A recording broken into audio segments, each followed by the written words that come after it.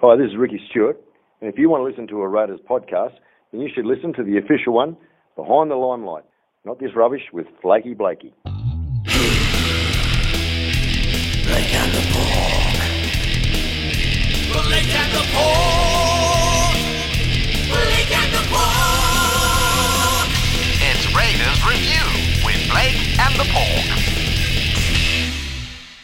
Hello and welcome to Raiders Review with Blake and the Pork. I'm the Pork. I'm Blake. And this is the third most popular Raiders podcast on the internet, coming to you, unfortunately, not from the filthiest store and buried somewhere in the bowels of Civic, the location of which we will never reveal, will we, Blake? No. But coming to you with the modern marvels of, computer webbery stuff, which somehow after half an hour of you and I staring at each other, fish mouthing on the screens, we finally made work. And we don't know how, it just started to work. We're brought to you with the cash money sponsorship of Landspeed Records. When you can, come in and buy your LPs, your CDs, your posters, your T-shirts from people who love the Canberra Raiders as much as you do. And if you're listening to this podcast, you do love the Canberra Raiders. Other people who love the Canberra Raiders are the Greenhouse, with whom we come to you with the dubious support of, an extremely dubious support at times. Slightly less dubious of late. They don't like John Sharkey still. No, well, who does? Still don't like John Sharkey. Who does? Who does? Who likes Scrappy Doo? Who likes Scrappy Doo? But yes, get online and get engaging, especially now in this time of lockdown. There's all these Raiders supporters out there that you could be meeting and engaging with on the Greenhouse online forum. Go out there and do it. Now, unfortunately, we need to start this the pod this week with some very sad news, and that the spiritual leader of our club, the man who everybody loves, Sia Soliola, unfortunately, his mother passed away last week before the match, and that's why Sia didn't play. And we on the show, all of us want to send out our heartfelt condolences to the big man. And it'd be really, really crap being in lockdown, not being able to do that. Don't want to ever be in his position, but sending a lot of love to him because he is one of the best men I've ever met, and I think most of us have ever met, and we're all proud to know him. So I hope this period goes as smoothly as it possibly can. Blake? Yeah. Thoughts with Sia and his family. I'm sure his mother was incredibly proud of the man that he is, and he will continue to be. I can't imagine she wasn't proud of him. Things that we're not particularly proud of, the loss to the Seagulls. Yeah, well, we were kind of hopeful going into that game. A lot of other Raiders fans and podcasts gave us no chance. No chance whatsoever. But we were pretty confident that we were in that game, and we were in the game again right up to our eyeballs. And once again, effort was absolutely there, but it's the execution let us down. The kicking of your man DCE was a huge difference in the game in the end. Really big difference. He found twice as many meters with the ball. So every time we had them under pressure, he was getting them out with huge roosts up the end of the field. And then they were following them up with great kick chases. That was a large part. I also think Moses Suli treating Sammy Williams as a speed bump. It was such a massive part of it. It was really sad to watch someone like Sammy Williams, who I've loved for so long and is just such an awesome bloke, be targeted to the effect that, I don't know, about 6 times he went over the top of them and made a minimum of 20 metres, sometimes 60 metres, and led to the Seagulls being able to put onto pressure that, had a George Williams or a Matt Frawley, or even an Aiden Caesar been there. Those things aren't happening, and it was very costly. A lot of people turned around and said, the C&K drop on his first carry was a dude. Look, dude, it's just that wasn't good. That happens to everybody. That wasn't good. I felt so. Look, it wasn't great. It wasn't ideal, but it wasn't exactly like, it's one of those things that happens. He'll come back bigger and stronger at C&K we're talking about here.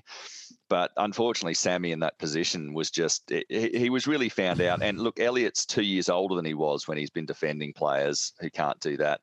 And we're up in Queensland. It's hot. They're getting tired, and they just can't cover for people like they used to. We're going to Mackay this weekend. Elliott Whitehead is not going to be able to cover for someone who can't tackle. That's the way. You can't plug that hole in the line. So Matt Frawley's in this week, and it's probably for the best, as much as I've loved Sammy. And look, we've had Dennis Carnahan, he's been in tears all week He's crying. He's been in tears. He's crying. We've been on the phone. I had to tell him that it was finally that, that was just the way it was. As much as we've loved Sammy, unless something dramatically changes coming back through New South Wales Cup in his defence, I just can't see where he has a place in the side anymore. I'll run Brad Schneider in front of him now because that's the future. And Sammy's the past. It's been a wonderful past. He's been a great player and I have absolutely loved him, but I think it's time because, in matches like this, and I've let sentimentality get in the way of the way I've felt about players and kept selecting them too many times in the past. This is one of those times where I'm thinking, if Brad Schneider's the future, bring in Brad Schneider. I think. Well, why isn't he playing now then? This week's good. Why haven't we brought in Brad Schneider already if he is the future? That's the question. Does the club not lack faith in him? You know what I mean? I think they want him to get more runs in the lower grade New South Wales Cup. I think not having New South Wales Cup this year has really thrown a spanner in those works. So they're going down while there's still a chance. We're still a chance. So why would you blood the kid now and put all that pressure on, a la Trevor Shadell in 1993, and we all remember how horribly that went.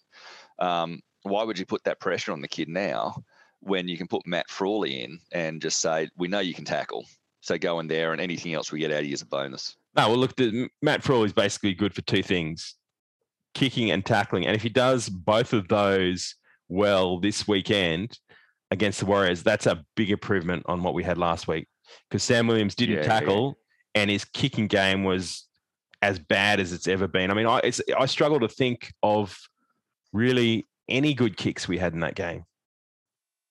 Yeah, well, least of all, Rapana has attempted 40-meter field goal. Well, look, about 2 meters off the ground. Look, he was having a go, and I don't blame. I don't blame him at all. And people said, why did he take the kick? Why wasn't it Frawley or someone else? And I said, well, he probably was the one that put his hand up because the thing about Geordie Raps is he never dies wondering, and he'll always try. And look, not everything he does comes off, but he always give it 100%. No, I knew he was the right person. He was the one with the biggest risk. Look, in reality, if you were going to go for the long-range field goal, the person who does our dropouts from under the stick is Jackie Boy Whiten. Yeah. He probably should have been the one going for it. But at the time, like Jordan Rapana has a huge roost on him. We know that.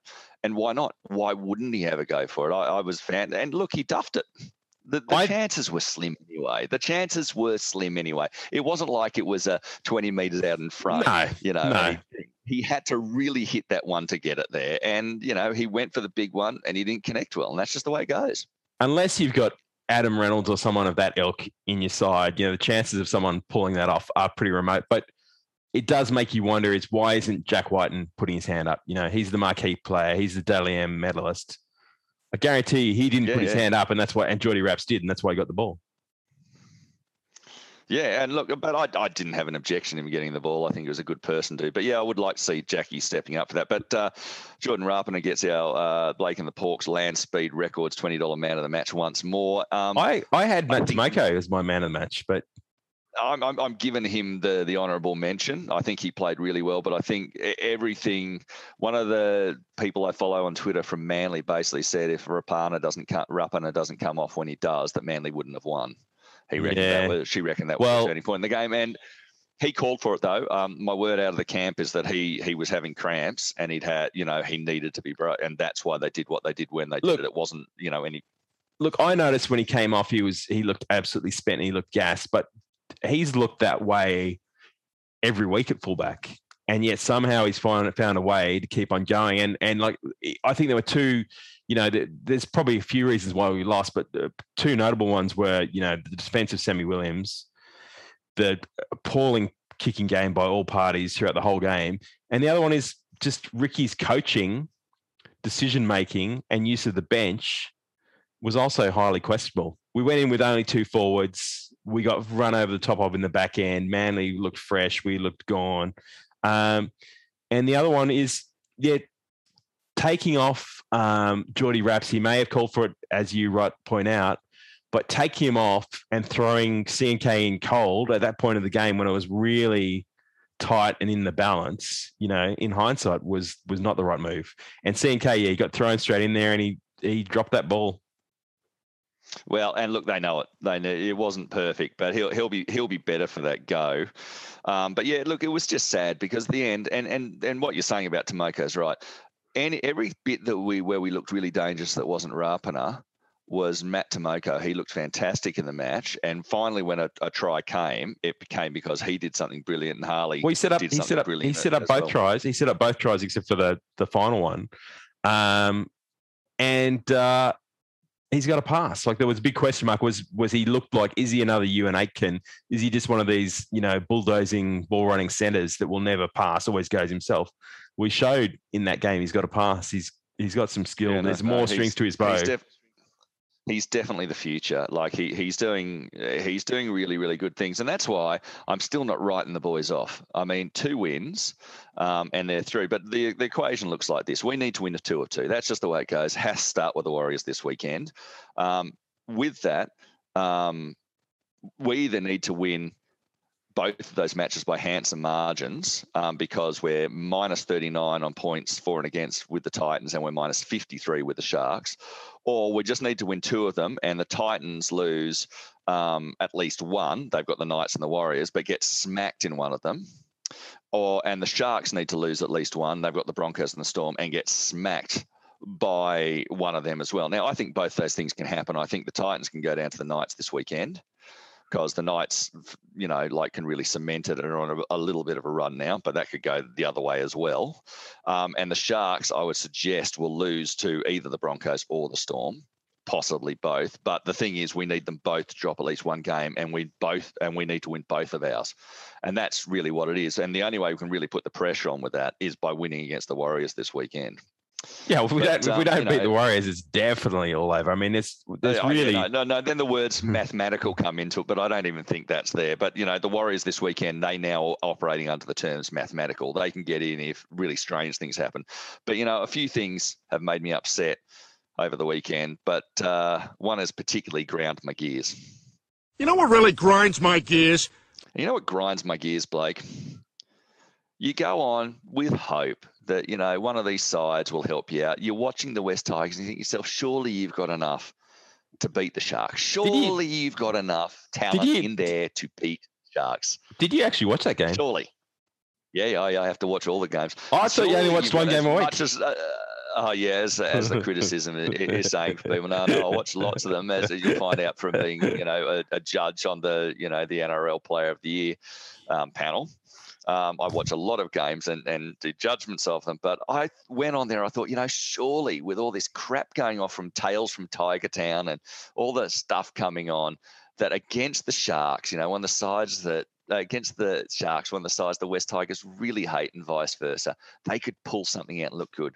Imagine my horror when they let in 50 points. They are a pathetic rabble.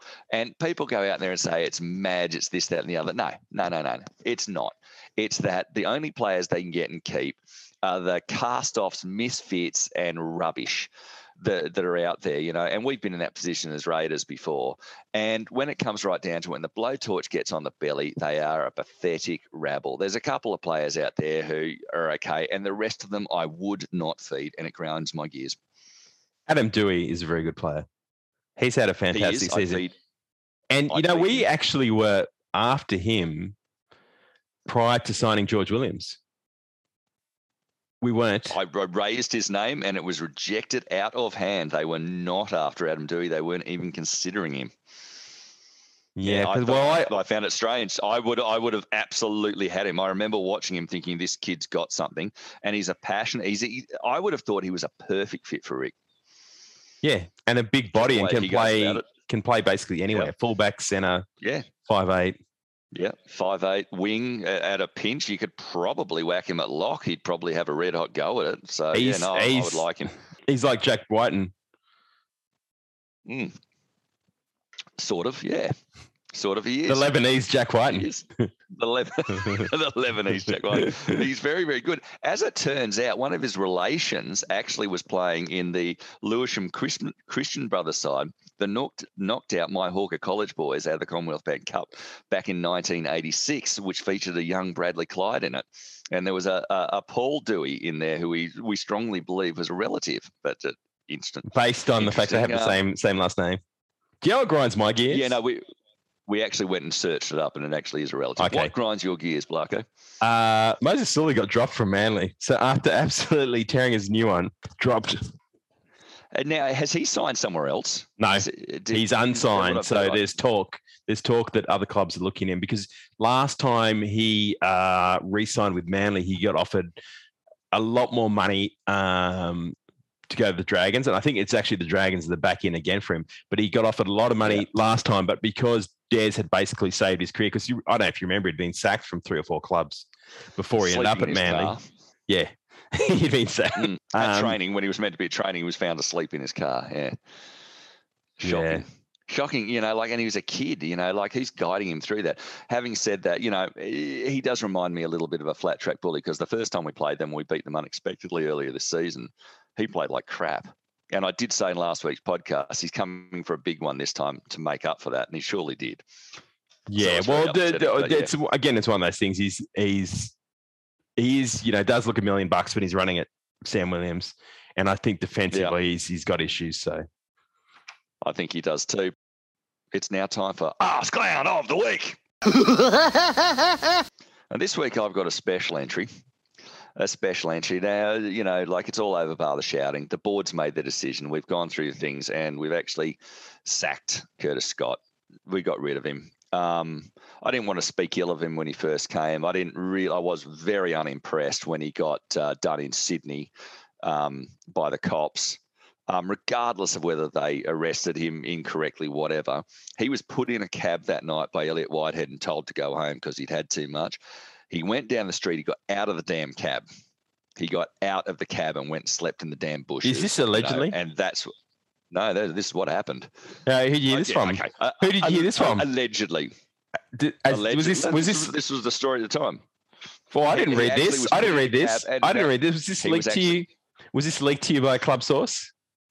No, it was not leaked to me by a club source. It was not leaked. And I am a club source, so, whatever. And everyone goes, oh, it was a leak by a club source. They're kicking the poor bloke when he's down. Go and get stuffed, Curtis. You had 1, you had 2, you had 3 chances. You blew them all. You're an absolute ass clown. You've got no one to blame for yourself. George Williams, I love you. I wish you were still here. But the way you and your manager played that game, you know what? You just weren't imagining you were going to get dumped by a club who was saying, we're not your bitch. Well, you went. And Johnny Bateman, we loved you. I'd still have you back. But you're a hypocrite when you come out there and say, oh, it's really horrible the way we're treating us. You came out in grand final week and agitated for a pay rise. So anyone who's having a go at the club for saying, oh, they treat the players badly, fuck you. The players have treated the club badly. And the fact they've been called out on it, boost sucks to them. This is a business. If you want to go be an arse clown who goes to a pub and punches someone in the head under camera when you've had all these other things going, well, quite frankly, you're an idiot. And if the board goes, this is the 3rd try and it's clear you're an idiot, you're an idiot. And you're my arse clown of the week, Curtis. And anybody who has a go and says, oh, the Raiders are leaking and such a stuff there, no. The Raiders are just saying how it was, and they're allowed to say how it was, and that's how it was. Yeah. And he's gone. There's the door. Slam it. Don't let it hit on your ass on the way out, Curtis. Off you go. Okay, so before I have my ask clown, I will say a few bits on the Curtis Scott situation. I think that the inverted commas leaking of the John Bateman punching incident, whatever it is, was just a case of saying, hey, look, you can't accuse us of just sacking him over this one incident, because there were multiple incidences. And it's like Todd Carney and Josh Dugan. There are numerous more things on the rap sheet that we never found out about that the club did. That's right. At the time, kept quiet. And Curtis Scott came here with a lot of baggage. I mean, there's some pretty bad stories about him. I don't know if you saw one of his former teachers came out on Facebook late this afternoon and said he was an absolute ass clown at school to her. So he's done some pretty awful stuff. Hopefully he wakes up to himself after all this, stops drinking, realizes I didn't alcohol. realize he was only 23 years old. You know, like the fact that he's got this rap sheet at that age. I mean, really, when you look at it, what's the best thing Curtis Scott's done in his career? And it's punching Dylan Walker in the head. That's it. That's the best thing he's done. Yeah. Well, the other thing is too, look, when we signed him, I was against us signing him in the first place. It was pretty clear Rick wanted BJ out the door, and he saw Curtis Scott as a good in, and Melbourne Storm were willing to pay a fair bit of the freight to get him over here, which, you know, tells its own story. Melbourne and Roosters don't get rid of players that they, don't want to. And yeah, he's blown it. He's got no one but himself to blame. Buzz Rothfield's reporting was on 600,000 a year, which I find hard to believe and absolutely flabbergasting if it's true. And look, if you go just basically on his on-field performances, forgetting about all the off-field stuff, they've really been underwhelming. So yeah, by punching the dude in the head at Kokomo's, he's given the club an out. It's like, this guy's not delivering. The salary cap's tight. Sack him. Spend that money on a halfback. It's a no-brainer for the club. And in terms of Curtis Scott talk that he's going to be suing the club if he gets found not guilty, he's not getting found not guilty. I've seen the video. It's damning. It's not like the Australia Day incident where none of us saw the video. When it came out, we were like, oh, actually, the police were totally out of line there. I've seen the video. Pretty bad, yeah. It doesn't matter what the guy said to him in the lead up. He's not within his right to start jobbing him in the head, which is what he did. So, yeah, I mean, and the other thing that gets to me as well is people always say, oh, you don't know what these players have to put up with, and they get provoked and people try and say stuff to them and make a name for themselves. I was involved in the Canberra nightclub industry scene for many, many years, and I saw many, many Raiders players out and about over the years, and not once did I see a member of the public harass them. It was always the other way around, to be honest. So I don't buy that defence. If you're getting paid that amount of money, if you're getting paid, like even if you're getting a base like $250, which is, a first grade contract, but if you're getting that, you're on very good freaking money. And if you're not smart enough to say, hey, you know what, I'm not risking that. Speaking as someone who's, been in the APS, you look at the things that people try and give you one way or another, whether it's a free meal or a ticket to a football game or trying to golf. I take absolutely nothing. You know why? I get paid well. I get great conditions. I'm not risking that. Go to hell. So if I'm doing that for my paltry salary, they're on something like they're on. And they're, thinking, oh, I'm just going to hit this guy because he does it. Well, there's plenty of times at work I'm with people, I'm thinking, you know what you really need, mate? But I don't do it. Curtis, just don't do it. You're an arse clown. Yeah. So who have you got for me on the arse clown? Well, I'm going to go Henry Perenara again. Oh, my God. Yeah. Not Henry. Henry again. It was an astounding decision. Tell me about it. Well, I just can't understand how he still keeps a job as a first grade video ref, and he's got a gig again this weekend, but thankfully not in our game, because that would have finished me off. If I saw he was the video ref for our game against the Warriors, I mean, we remember, was his last game actually on the field was the game against the Warriors, and he didn't call the broadcast. Yeah. Look, if I didn't know better, I'd say Henry Perenara has pictures of someone in a very, very compromising position, because I just don't understand. I've always liked the bloke. He's a really charming, nice, friendly guy. And I've defended him in the past when people have said he's biased. I don't think he's biased. No, he's incompetent. He's incompetent. And look, it's not to say that he's a nice guy. Sure, he probably is a nice guy, and maybe the NRL can find a job for him somewhere else. But making big decisions in big games is not his go. And that was a baffling decision. Even the people who benefited from that decision were going, it was very much like when Hetherington got sent off against us for the Broncos, and we were looking at it saying, well, I'm glad we got a player from the opposition sent off, but that decision was just purely and utterly wrong. And that's what I was seeing in the Twitter traffic as well. Henry's decision, even though it benefited one side, the supporters of that side were coming out saying, where the hell did that come from? Because there was just no way he got there. It was so, I don't even know how. I don't bother listening to Graham Annesley's Monday things anymore, because, if I want to hear, they're really boring. Someone coming up. But if I want to come up and hear somebody coming out with just mouthpiece rubbish trying to justify atrocities, outrages, and incompetence, I'm sure I can find a better source and with a nicer voice than Graham Annesley. So I don't even listen to that. But yeah, in a week where a lot of strange things happen in the football, the Henry Perenara video ref decision was the winner. So yes, Arse Clown of the Week. He's got to be up there for getting a bit of an Arse Clown of the Year award. Maybe challenging me for the Arse Clown of the Year. I think it's a dual. I think it's a dual award. Dual winners this year. He's he's done very, very well indeed. But we do have the Shark has a few opinions on Curtis. All right, listen, what's up, everybody? It's your pal Sharky, back again, and today we bid farewell to Canberra Raiders' wayward son, Curtis Scott. I know it's a sad day, and by all accounts, Curtis Scott was a shit player on the field and a shit bloke off the field. But that seems to be, as more information comes out, kind of just the face value of the things. We're seeing a bigger picture painted about Curtis, someone who is battling addiction, alcoholism, and, the toxic masculinity that is a part of the National Rugby League culture, it seems. And Australia as a whole. I've lived here long enough to see that it can kind of swallow young men up. I'm not taking any responsibility away from him. He did fully choose to grow that mustache and keep it on his face. And he did fully choose to get that awful wing tattoo on his back. And he wears those jeans that have the lines on them and pre-torn. They come to their ankle. Terrible. But, maybe we need to take a step back and breathe a sigh of relief that maybe Curtis Scott, seeks the treatment that he needs. And, maybe he'll find himself and also find someone that can take him to a David Jones and show him how to dress like an adult. I don't know. That seems a little bit down the road. Okay, so happy trails, Curtis. Everyone else, enjoy watching the Raiders lose to the Warriors this weekend so we can all partake in Australia's extremely toxic alcoholic culture as well. But still, gay green things. I love you all. Now, we just want to say here at Blake and the Pork that while the Shark, does come on a la B.A. Santa Maria, we don't endorse his comments, nor do we support them in any way, shape or form, and we think he's an idiot. So pretty much. Any mod agreement we have with any statement he makes is purely coincidental. Okay, so we just want to say that. Please direct your complaints, criticisms, and what have you to John Sharkey on Twitter.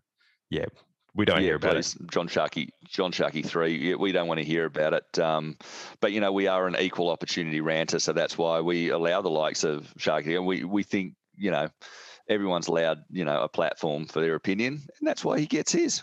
And it's a bit of cultural diversity. It is. And look, one good thing about him, he does know how to spell arse. Ass. Ass.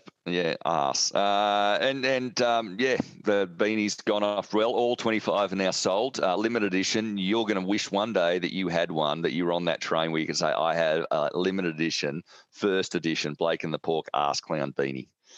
Yeah, I'm just hoping that round one or round two, whenever the first home game of the year is next year, we're back at Bruce and there's a few ass clowns getting around. Yeah, there will be ass clowns around. Whether the beanie's there or not, I don't know. But we do have the Warriors, and it's a must-win for the Warriors. They're mathematically still a chance, and they're very good upsetting them. They have won 4 of the last 7 between our two sides, and that's a period where we have been clearly the better of the two sides, and they've won 4 of the 7 matches. They've got a few players in really good form. Addin Fonua-Blake is playing as well as he has ever played. Josh Curran, although funny-looking dude with a headgear on and unfashionable in the way he goes about it, is really doing well in the back row for them. And, of course, young Reece Walsh, young 18-year-old Reece Walsh, he's a goer, that kid. He's an absolute goer. Of course, just to annoy the crap out of us all, there's Dallin Watene-Zelezniak, who is always good for a bit of a go. Ewan Aitken in the second row, now finding a little bit of a second wind there. They got the likes of Jazz Tavanga, Bunty Afoa, just players who can give it to you. Now, I'm very much hoping, likes of Adam Pompey and stuff don't have a good day and we can beat them. But, it's always a worrying match. What do you think, Blake? Probably a good thing that they lost to the Broncos, isn't it? In theory, they don't have as much to play for this week, but we've been in that situation against them in the past. Like those, we've lost to them. When was it? Was it last year? 2019, the last round of 2019, and I believe that was one of Hudson Young's incidents on Adam Pompey as well. Yeah, well, we rested players and they beat us. They had nothing, and there was another one where they had nothing to play for. And Johnny Bateman didn't play. Yeah. No, it's always tough against the Warriors. It's always tough. It is, and you know what, they won't be going out meekly into the night. One thing we do have is we played on the Friday night. They played on the Sunday, so we've actually got 2 extra days turnaround on them, which is really very rare for us to actually be benefiting from turnaround at this stage. Although I don't think it makes as much difference this year with all the teams being based in Queensland. I don't think we've seen the effects of the turnaround as dramatically as we have in past seasons. I think we're going to see it this weekend because we're playing in Mackay.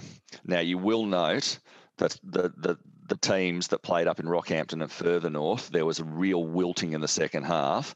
And when it got hot, and once the side broke away, they really broke away, hence the Sharks over the West Tigers. You know, it was just like once any dearth of possession happens whatsoever, one side can get really on top. And so the Raiders really have to hold the ball. We're running out with Jordan Rapiner at fullback, Bailey Simonson on one wing, Harley Smith-Shields on the other. We've got Sebastian Chris and Matt Tomoko in the centres, Jack White and at 6, Matt Frawley, enter Shoeman. The Shoeman. What happened to Sammy Williams?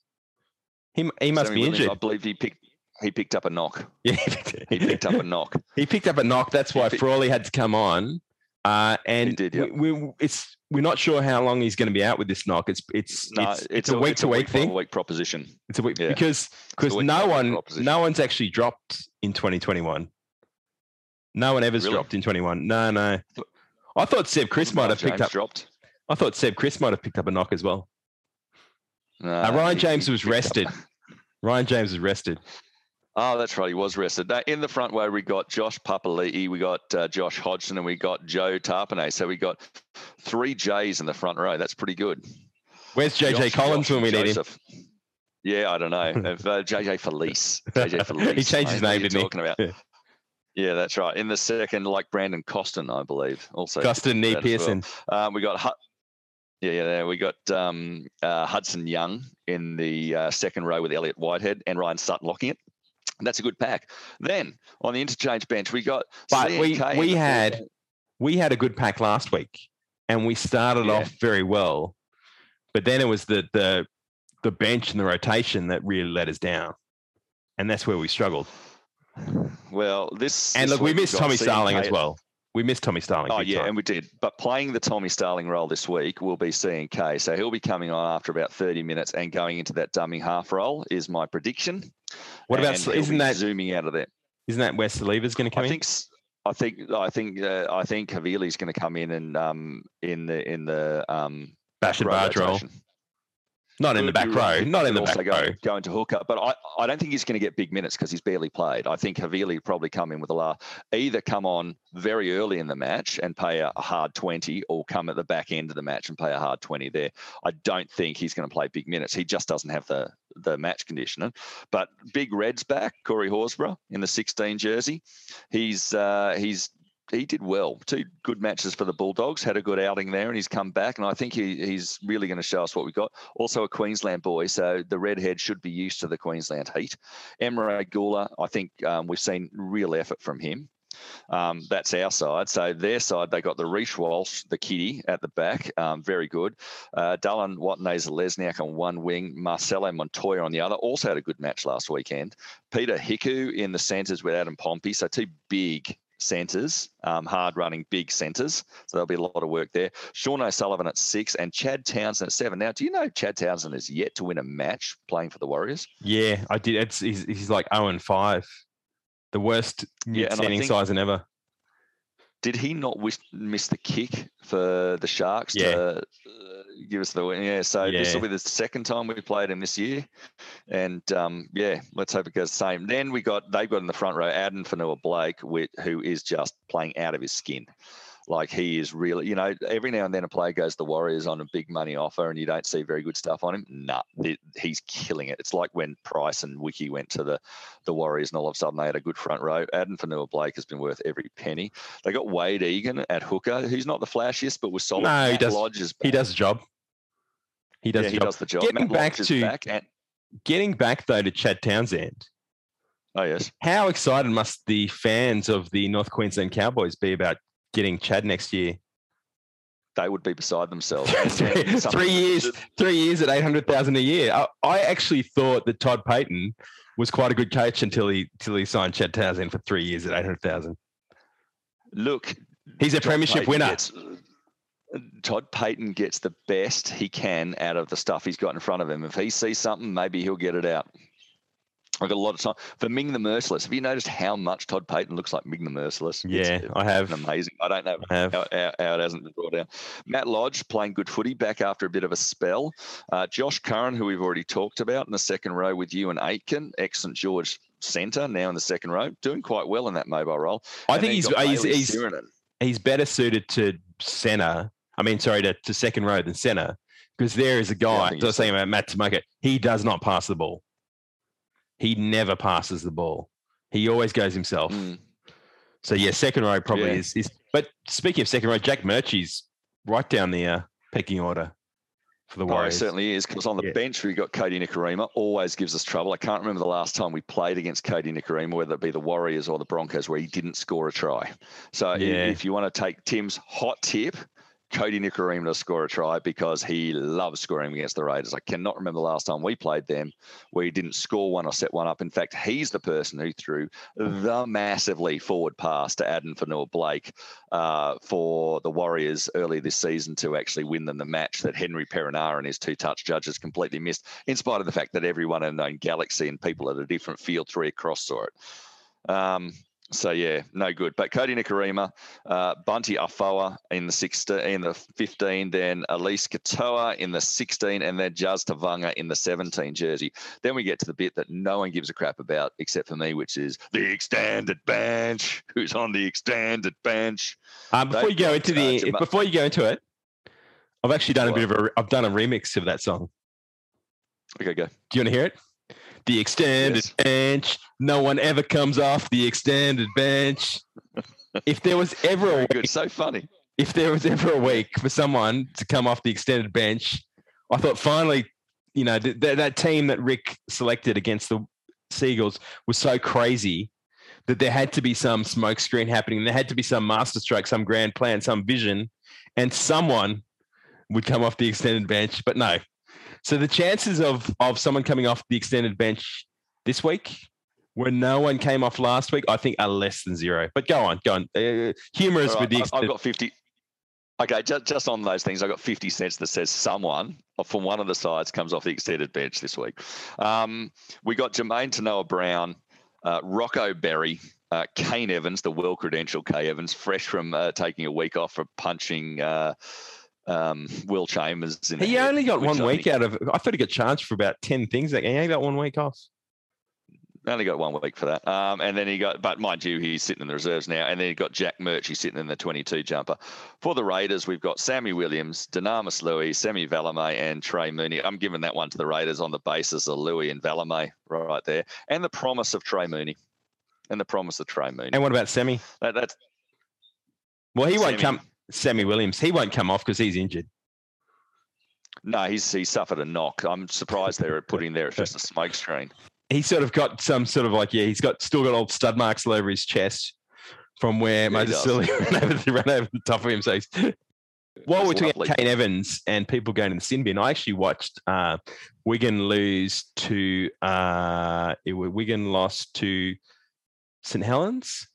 I don't remember who it was. I did see the image of Johnny Bateman getting a don't argue for the ages. Yes, well, it was in that game. He also managed to get sin bin twice in that game. It was a little bit hard done by, but he got sin bin twice in the game.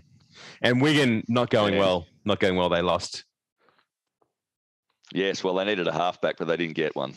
Yeah. Oh, look, I was speaking of. Are we going to talk about the search for the halfback for next season? Not quite yet. First off, before we leave, talking about the Warriors match, Lord Funkington has some views on this. G'day Raiders fans and all you other scrubbers. It's Lord Funkington here for another week, talking about the Warriors. We're talking about the Warriors, for God's sake.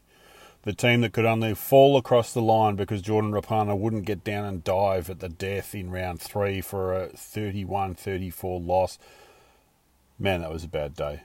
It was a bad day, and it signalled a lot of bad things. I reckon you can point to that loss as the beginning of the end for the Raiders season. Georgie Williams was not thrilled about being in Canberra. The Raiders lost. The ball was last. They fought gamely, but they didn't win. And the next week, the very first case of the Delta variant of the coronavirus COVID-19 was found in Australia, was diagnosed in Australia. So that loss fucked everything And now we get our chance for revenge. This is the cure game. This is the vaccine game. When we smash these pricks by 56 this week, we will be setting right something in the world that was off its axis. Everything's going to level out. Things will go okay. Lockdowns will go away. Football will be able to be played. The Raiders will be back where they belong, in the fringes of the top 8, or just playing finals in general. That's my wish. It'll be Raiders by 56. They'll either win by 56 or they'll score 56. 56 is the key numbers for this week. Bye-bye.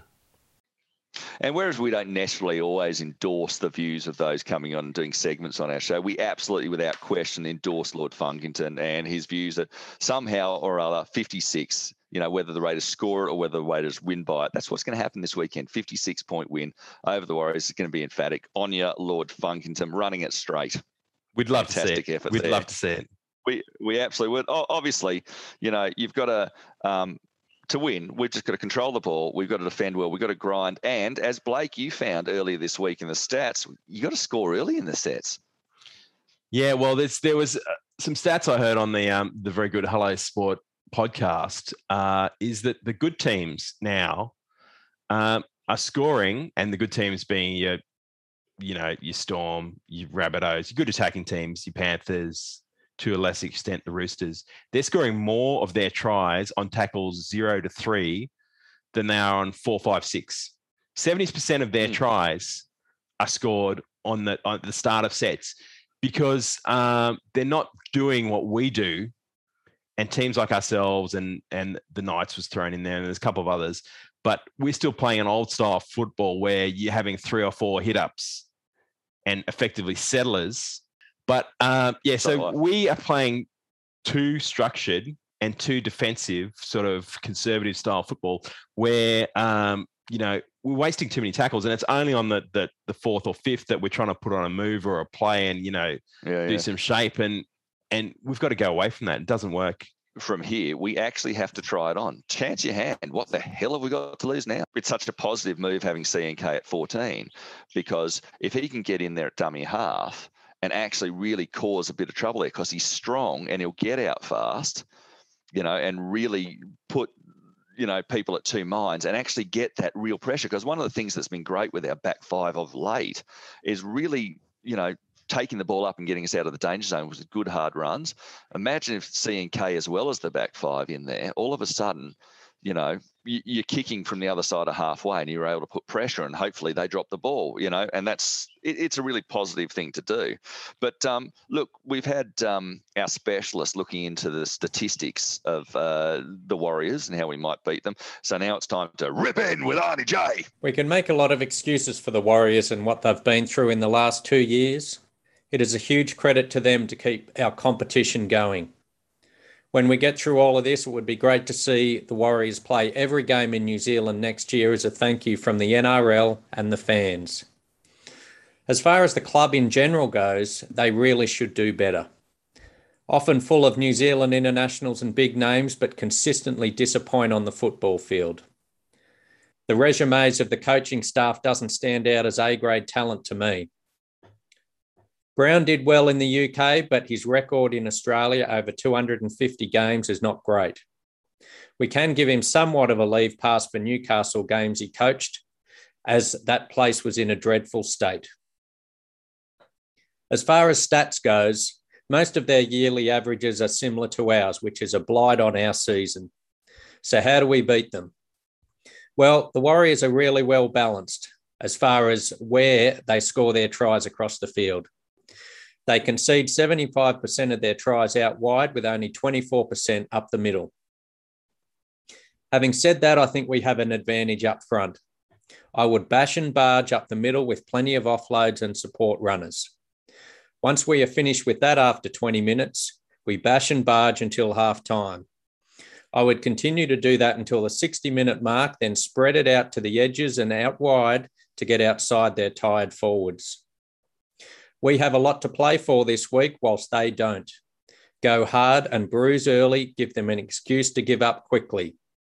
If we play well, I am confident of a comfortable win for the Green Machine.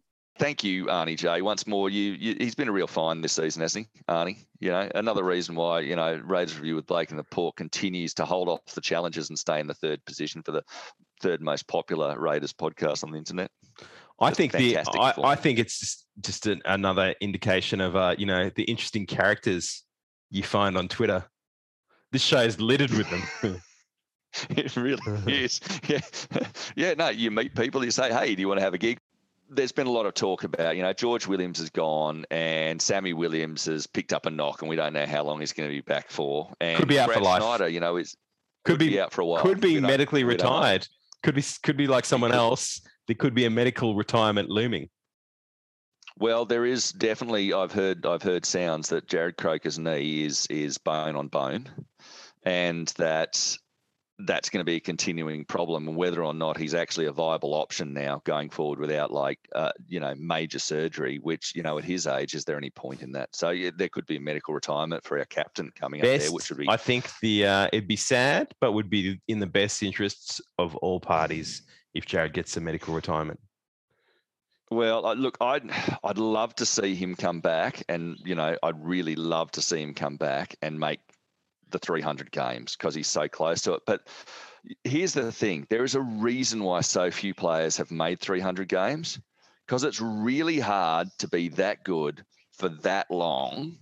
Yeah. To actually be able to get 300 games, it's really hard to do it. Anyone who gets over 250 has done incredibly well. Like not just sort of well, they've done incredibly well. But it does irk me to see him sitting there on 291 games, just 9 games shy of it, and thinking to myself, I'm just not sure he gets those 9 games from. No, because and look, 9 games. Needs crap. 9 games is, it's almost half a season. It's more than a third of the season. You can't carry someone for 9 games, because every 2 points is vital. And NRL is cruel. It's not like AFL where someone will sort of announce their retirement and then they'll get him out there just for one last swan song, and they'll ride off into the sunset. There's not really the opportunity to do that. But yeah, I think medical requirements are the best, because he's got a contract. He's entitled to whatever money he's owed. And if he can get that and it doesn't count towards the salary cap, well, that's in the best interest of everyone. And the other thing I'll say is he's not that old purely in terms of age, but he debuted very young. So he's played a lot of games. So some players might play until they're 34, but maybe they don't make first grade till they're 22 or 23 or 24. He was playing first grade. He's basically been in the side since he was 19? And 18. He hasn't missed. Yeah, came in as 18. Yeah, he hasn't missed a whole lot of football in that time. No. And so, although he's only 31 or he's just turned 31, there's a lot of miles on the clock. Yeah, there is. He's just been such. He's such an awesome guy. B, his goal kicking has never been better. No, speaking of goal kicking, is Geordie Rapps going to do the kicking this week? That's the question. I would safely assume that it is Jordan Rapana for. I did a bit of research to see, because I thought, I wonder if Matt Frawley can. Matt Frawley's a kicker as well. Goal kicker. Yeah, he's a goal kicker as well. What are you basing that on? I don't know. I've seen him when he was playing with Canterbury. He was kicking goals. No, he's never kicked a goal for Canterbury. And he was in the Super League as well, and he never kicked a goal. I checked this before the show. I do my research, Pork. You're right. He's never kicked a goal. Like you, who just sort of makes up facts on the spot. I actually checked this out before the show. He's never kicked a goal. He's never kicked. Anyway, so getting back to what I was going to talk about, which is the halfback hunt for next year. It's the big question. Who are we going to get? Because I think the difference between us having a good year next year and a pretty mediocre one, a la this year, is going to be who we get to play number 7. And now we clearly have money. We've got George Williams' money. We've now got Curtis Scott's money as well. Well, not all of it. Some of it will go to the young kids, but there'll still be, a fair bit of money there. And who are we going to sign? Mitchell Pearce. Well, there was talk of Mitchell Pearce, and now I don't he's see it. Still signed. He's still signed for Newcastle for next year.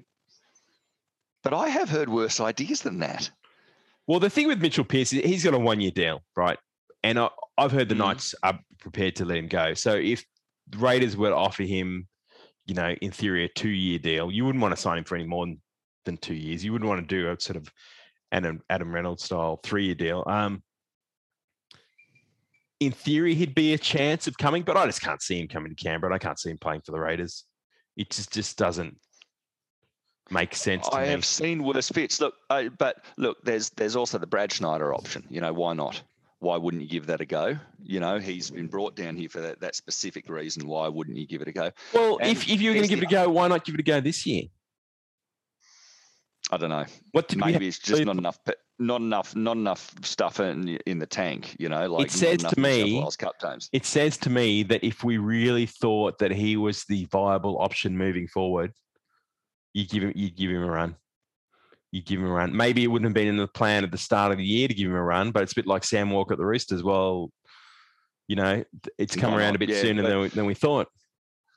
I'm not that presidential out there in England. No, Aiden Caesar's resigned. Aiden Caesar's resigned in the UK. Yeah, but what does a contract mean? He doesn't want to come back to Canberra, and he's changed clubs. He's gone to a better club. He's not coming.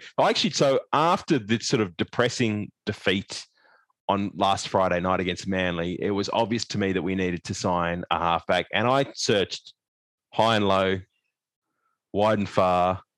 I looked through all the available options, and it's still pretty much, I think Pearce is not going to come and he's too old. The other options still are Luke Brooks, who has a deal again with the Tigers, but they're willing to let him go. He's only got 1 year, and he's got, presumably, if we were to take him, they'd pay a fair bit of the freight. I think he's on 800 now. We'd probably pick him up. I think we would have heard a lot more about that option if anyone was talking about it at all. Well, and then there's the Ash Taylor one that's still out there as well. Again, available for cheap money. Beyond that, I looked through New South Wales Cup. I looked through the Queensland Cup. I went all the way through the Super League, which I don't think we'll get another halfback out of the Super League. But I went all the way through the Super League to see if there were any options there. There's really none. And so when I went through just the NRL squads, I just sort of have a feeling, and this could be a bit of a Blake Stradamus, but I would be not. Yeah, where's the music, Dennis? It's supposed to be still coming. I think we're going to end up with one of 3 players playing 7 for us next year. Cade Cust, right? There's been talk that we were after him in the past. Cade Cust, Custy. Sean O'Sullivan. It's a bit of a weird one. I mean, considering his old man. No, I've heard. Yeah, I know, but I've heard worse options than Sean O'Sullivan. And his old man is still the recruitment manager or whatever at the Warriors, but he's off contract, and his brother-in-law Matt Lodge is there. So people don't think it's likely for those reasons. And then the other one is Adrian Lamb's son at the Roosters. Well, I'll throw you a curveball in there. I think the player who's going to play 7 for the Raiders next year is already playing at the club. And I think that he'll play 7 next year while we figure out what 7 is going forward. And I think that's Josh Hodgson will be wearing the number 7 jersey next year. Yeah, right. I think you said Jordan Rapana. No, I think it's going to be Josh Hodgson who's going to play in the 7 jersey next year.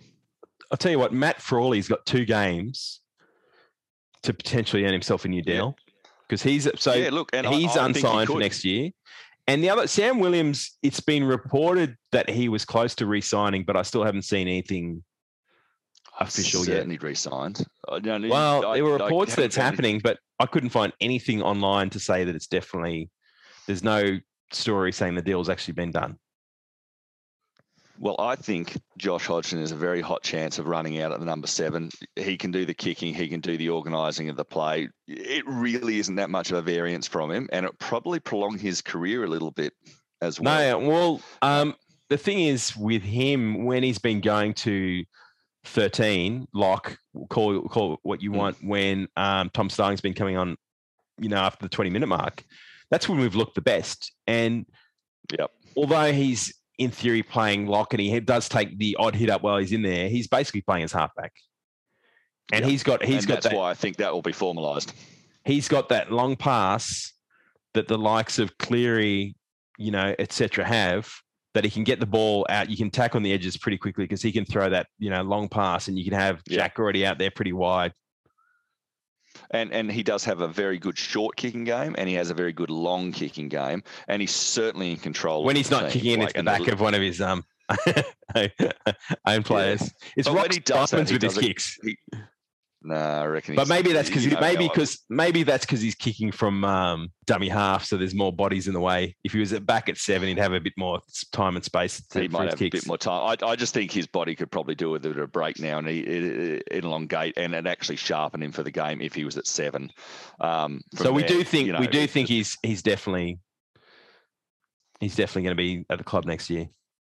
Oh, almost positively. I mean, for a starter, the Broncos have gone on such a spending rampage already. I think they've already done the cash that was needed because the Raiders are not going to pay any freight for a player to leave. So it's not like you're going to get any budget basement here. It would be he would have to agree to something less than he's on in Canberra, substantially less than he's on in Canberra, and walk away from what that is. And you're talking a great deal of money for a very short career. He's just not going to do it. Josh Hodgson will be at the club for at least next year. That stuff that's gone under the bridge. But and I think he's been playing fairly good football. But talking about people that need to play good football, it's time for who's got a lift. Who? You happy with that? Pathetic. No, not really. That was good, Jackie. Yeah, Jackie Boy had a bit of a lull, didn't do too badly last week, but he needs to go up. He needs to seize this game. He needs to be dominant in the game. He showed a few signs in the match of good kicks and hard chases, good tackling and so on. He needs to put a complete game together where he's dominant. I still call him from lift. It really should be called Jack's got a lift this season. He needs to own, but speaking of Jack, he needs to own the big moments. He needs to be the one that's putting his hand up to take the miracle. Yep. He needs to be if the Roosters were in that situation, Brad Fittler's calling for the ball. Yep. Brad Fittler's the guy that's taking the kick. There's no question. Laurie Daly's calling for the ball. Ricky Stewart's calling for the ball. Yeah, absolutely. There's no question. But the other player is CNK. I know he had a bit of a rough start coming in. Everyone drops a ball. But he needs to come out in this match. If we're a chance to go into the finals and go beyond that, and I think we are, he needs to come out and really hit that line like the C&K of old and just say, I'm here, and if you're going to beat me, you're going to have to be damn good. My boy has just really got into the Raiders. He's just decided that football's what he's all about, and he's been going into the old recorded matches on the VHS on the hard disk and playing them. And we've been watching some of the 2019 games. And one of the things that's really stood out in a lot of those games is just the complete intense. Yeah, but the intensity of Chance and the intensity of John Bateman, just the intensity of both of them, just the relentless intensity. I mean, we always talked about it with Johnny Bateman about he just kept going at people, but just watching C&K, everything was 100 miles an hour. Everything is absolutely full on. If you want to tackle him, you better really want to tackle him because it's not going to be a half-assed effort that puts him down in those. He is coming at you like a ton of bricks. He's always in none of these matches I've seen him make anything less than 10 meters unless someone's blatantly offside to pull him down. None of them. And he just hits like a train. If he can come back and start doing that sort of form, we're a real chance because if we can win this Warriors match and do a good job of it, that gives you momentum to play against the Roosters. And if you can get that in, once you're in this 8 this year, I know there's such clear front runners in Panthers and Melbourne, and then there's a bit of a drop before South Sydney and Manly, and that's really it. And then the Roosters, there's a bit of a drop. But there's that wild card aspect where if you have been there, if you've got that experience, and you're Stephen Bradbury, you're on your skates, stay on your damn skates, you're a chance. And if he comes up and gets that intensity back in, we're still in our skates in a big way, and the opposition should be scared because at any stage we can either poleaxe them, when they've got the ball, or smash through them, and he's not, that's why. So I want him to lift. It'd be great. You've got a very special listener of the week for us this week, don't you? Well, I think we're going to have one each. So I thought you wanted to do the celebrity one.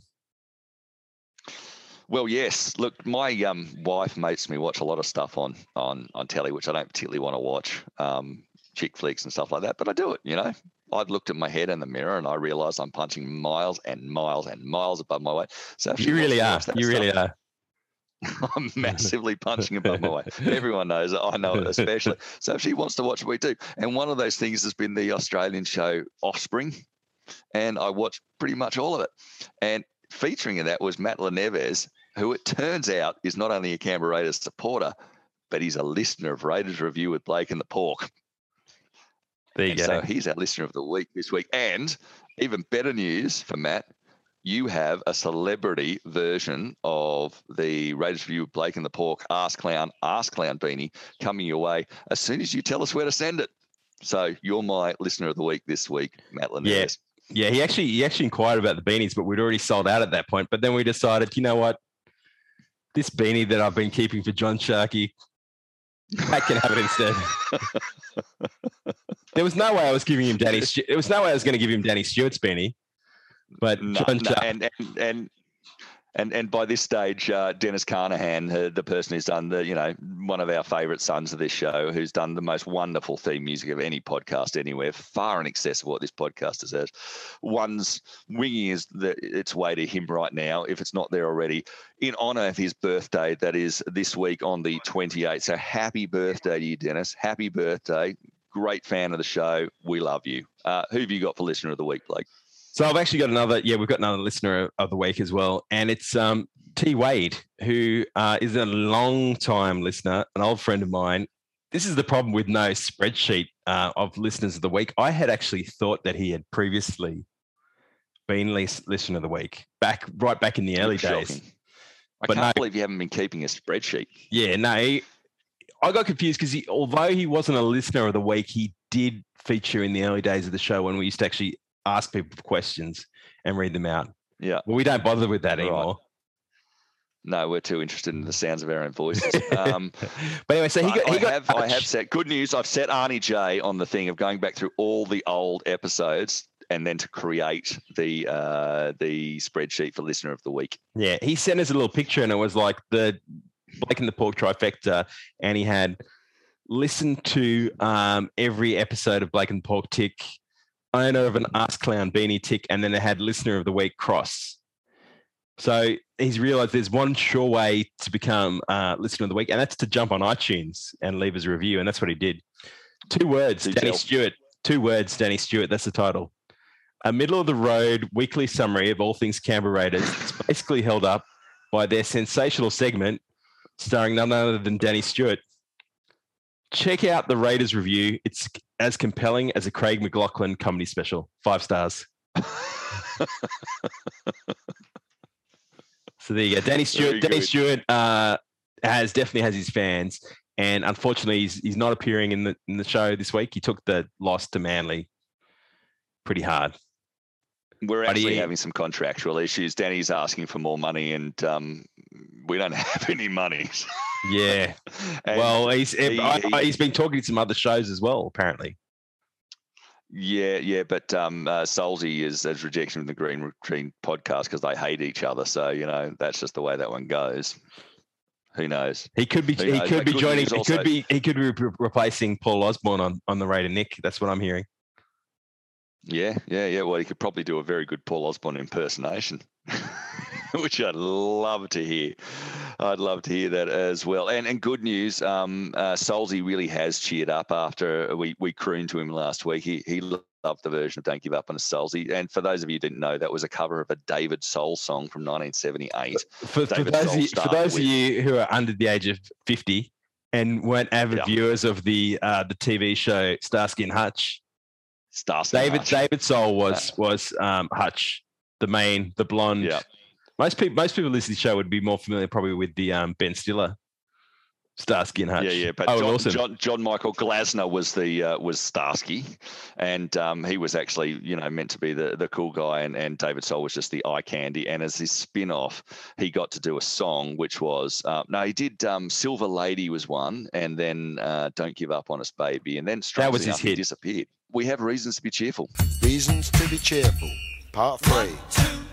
And of course, the biggest reason to be cheerful is C&K is back. He is back, and he'll be better for the run. It's going to be great. We've got 2 extra days turnaround on top of the Warriors, who've had the wind taken out of their sails by only going to mathematical, and we're still in it. Now, I've been talking to a lot of people, or hearing a lot of people saying it's all over bar the shouting and we're gone and this is crap. Ye of little freaking faith.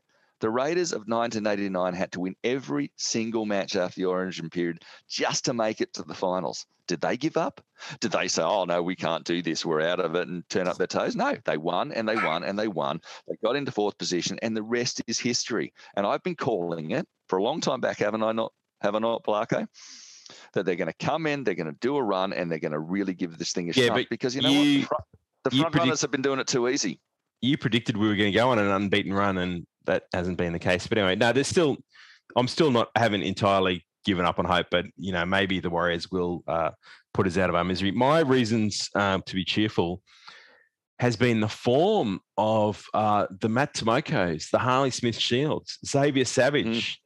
So many of these good young guns have emerged this season, and they've all re-signed. So they want to be here. It's not a case of us unearthing these great new talents and they don't take the first bus to Bondi. They're sticking around. They're believing the club. They're obviously, they're on Ricky's bus, and it's great to see, because at the start of the year, one thing that we really highlighted was our concerns about the lack of depth in the outside backs, a lack of pace. And there's certainly pace there now. We knew these kids were around, and we knew there were big raps on them, but we hadn't really seen them what they could do in first grade, beyond the odd match here and there. And look, they've come in and they've just looked incredible.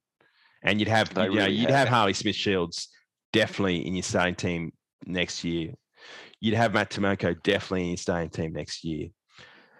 Seb Christos, I'm still not sold on at centre. Maybe not at centre, but I'm having him in the side. I think the second row rotation. But there is no second row rotation. You keep on saying second row rotation. There is no second row rotation.